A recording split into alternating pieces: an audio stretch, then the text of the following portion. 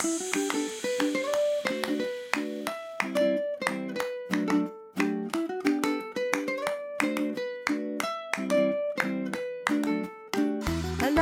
and welcome to Super Great Kids Stories, wise tales from storytellers around the world which will make you laugh and sometimes cry.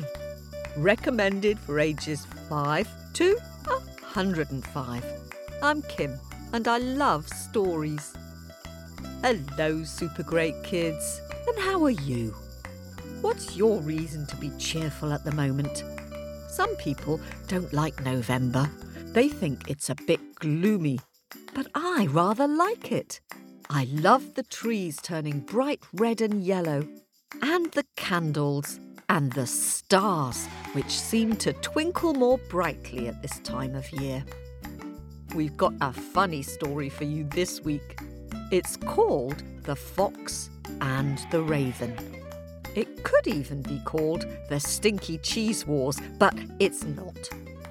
The storyteller this week is new to Super Great Kids Stories, or unless you're a subscriber.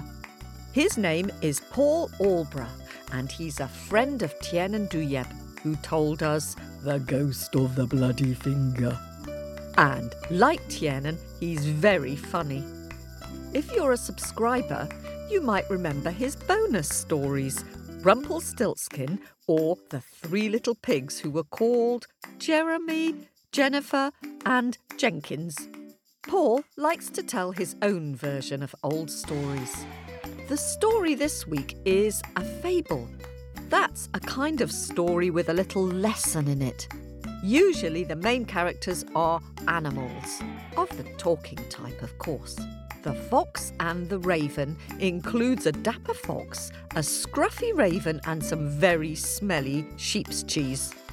The original tale comes from ancient Greece and it's really, really old. It's thought that it was first told by a man called Aesop, who was a slave and a storyteller. He was born in about 600 BC. That is a really, really, really long time ago.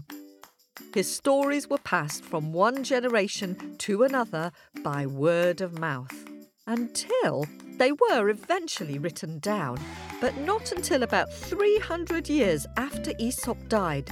So, for 300 years at least, these stories lasted simply by being told and passed on from one friend to another to another. Hurrah!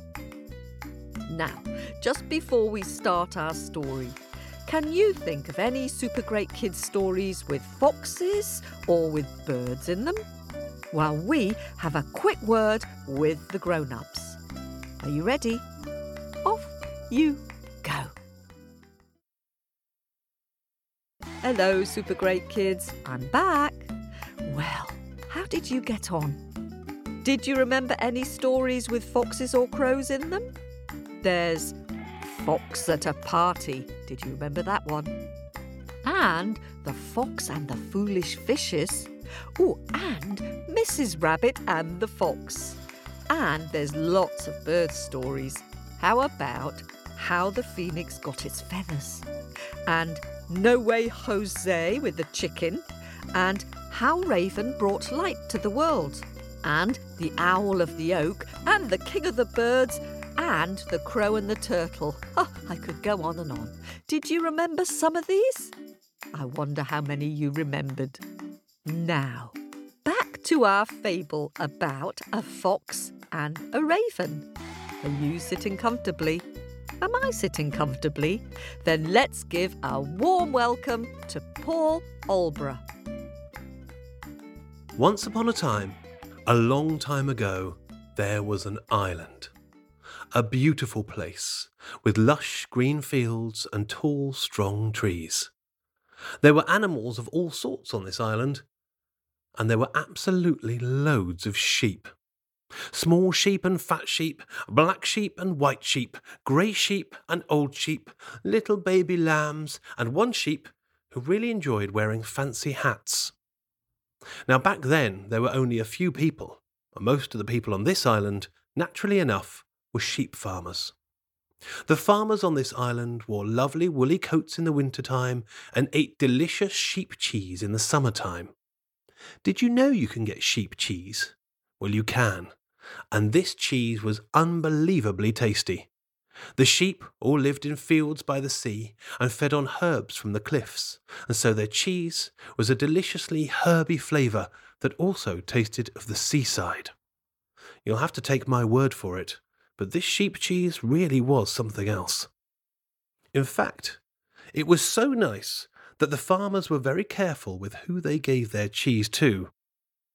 Unfortunately, one beast, an enormous raven, well, he couldn't get enough. This raven had a mean temperament and a selfish outlook, and he regularly swooped down to steal cheese from the farmers' picnics and then stored it in his nest in a high tree where nobody could get it. As you can imagine, it was a pretty stinky nest. The raven was very greedy, and because of him, the farmers were even more careful with who they gave their cheese to. They wouldn't leave it anywhere, and they wouldn't give any to any of the other animals because they were already cross at the raven. "Caw, caw, caw!" he'd boast from his tree, annoying the other animals with his cry. "I've got more cheese than I might ever need! Caw, caw, caw!" The raven was not a popular bird. However, also on this island was a fox, a sly and cunning fellow with quick wits and a smart green waistcoat. He had a family to feed and was always getting up to mischief and trickery so that he could get food for his family and also for himself.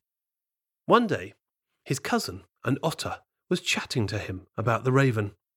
"I'm really tired of that big old raven," said the otter, who popped round to babysit while the fox was out hunting.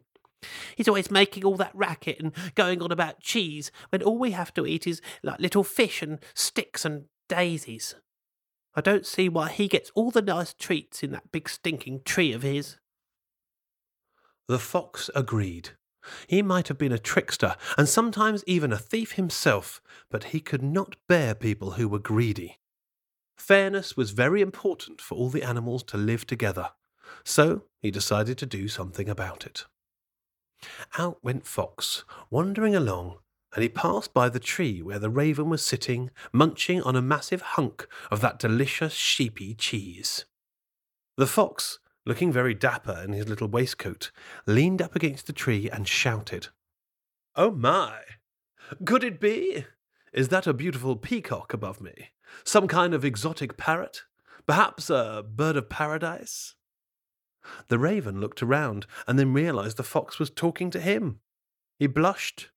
Not that you can really tell when a raven is blushing, but take my word for it. And the raven yelled down with a mouthful of cheese, "My, said the fox, trying his best to sound genuine. "A raven? How astounding! I have never seen a raven with such beauty as yours. Would that I could hear you sing. I can only imagine it would sound like a choir of the finest songbirds, whistling a melody so beautiful it could make a pig weep. Ah, 'tis only a dream, but I'd love to hear that beautiful song." The raven was delighted.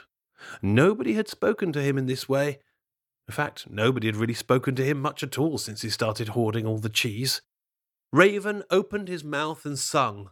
His rasping cry of "caw, caw, caw" sounded less like a choir of songbirds and more like a sack of gravel being thrown down some stairs. But he sung and sung. And of course, when he sung, he dropped the cheese from his mouth straight into the fox's arms. "Oh, how marvellous! Thanks awfully," said the fox with a wicked smile. "It seems you have found your voice, dear bird. But where on earth do you keep your wits?"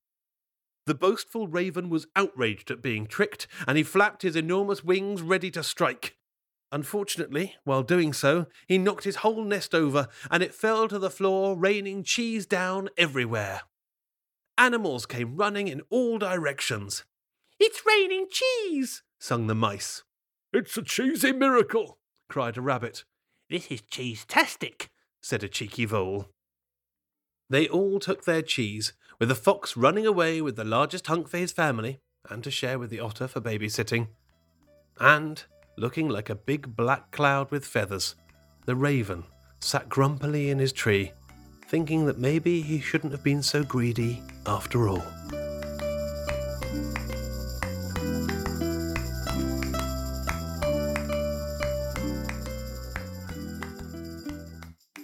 Thanks very much to Paul Alborough for that story. It made me laugh out loud. I like the animals having nothing to eat but sticks and daisies, and the ravens singing sounding like a sack of gravel being thrown down the stairs. Very clever. I wonder if you could make up your version of that story. And what do you think the lesson in that story was? Have a little think and see if your grown-up has the same idea. Now, did you know that in Britain some folk believe that ravens protect the British crown? They act a bit like security guards. People say that if the ravens ever leave the Tower of London where the crown jewels are kept, then Britain will no longer be a sovereign country. In other words, it will lose its power. So today, at least 6 ravens are kept at the Tower of London. More raven facts in our Owlet letter for subscribers this week. Now, we really love hearing from you, so it's time to dig deep into our bag of happies and say some thank yous. Thanks first to new owlets who've been fluttering into our nest. Over first to Omokoroa in New Zealand. And hello to 6-year-old James, who loves listening to Super Great Kids at dinner time with his family. And hello to Leo, who is 4. He lives in Downingtown, Pennsylvania in the US with his brother Zeke, who is 1, and his baby sister Naya. His favourite stories are Mama Draga and The Ghost of the Bloody Finger, but he says he loves them all. Oh, that's great. Thank you, Leo. And and hello to Talia, who is 8, and Hannah, who is 6, who live near Washington, D.C. in the US. Their favourite story recently has been the super great scary story, The Hairy Toe. Eek! And hello to Owlet Ollie from Sydney in Australia. Ollie has sent us a beautiful picture of why the whale has a sad song. I just love the different textures you've used for the water and the sky, and the blues and the purples, and the little group of friends, the eagle and the crab and the frog. Just lovely. Well done, Ollie. That's one of my favourite stories too. And and a very big thanks to all of you who've been supporting us on Apple, Patreon and Ko-fi. We rely on your donations and subscriptions to keep producing Super Great Kids stories and to pay our storytellers. If you'd like to support us, you can subscribe on Apple Podcasts or on Patreon, which you'll find on our website at supergreatkidsstories.com. And now, you're all so good at drawing, it's really hard to choose, but here are my picture picks for this week. 9-year-old Graham from Riverton in Utah in the US has drawn a wonderful picture of Anansi and the magic yams. I especially like all those yams running, jumping, rolling, hopping and skipping after Brother Tiger, who is trying to run away from them. So imaginative and very funny too. Thank you, Graham. And thanks to 7-year-old Ari from Brooklyn in New York. Ari's illustration of Brer Rabbit and the Big Wind is so witty. Poor Tiger is looking very cross, all tied up against a tree, having been tricked by Brer Rabbit. I also love the little insects you've included in the long grass and the breadfruit falling from the tree. A super great picture of a super great story. Thank you, Ari. And 6-year-old Antonio from Goa in India has drawn a beautiful picture of how the phoenix got its bright feathers. I love all the little berries on the ground that the phoenix shared with the other birds, and how majestic she looks with all her new feathers, especially her tail feathers. Thank you for sharing that, Antonio. And thanks to all of you who sent in pictures this week. So glad you're enjoying the stories. If you'd like to see those pictures, then go to our Facebook page, facebook.com/supergreatkidsstories. That's it for this week, and thanks for all your pictures and messages. You seem to particularly like the hairy toe story. Remember, if you like scary stories, you get a brand new scary story each month if you subscribe. Bye for now.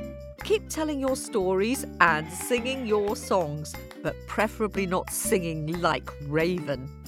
This podcast was produced at Wardour Studios in London.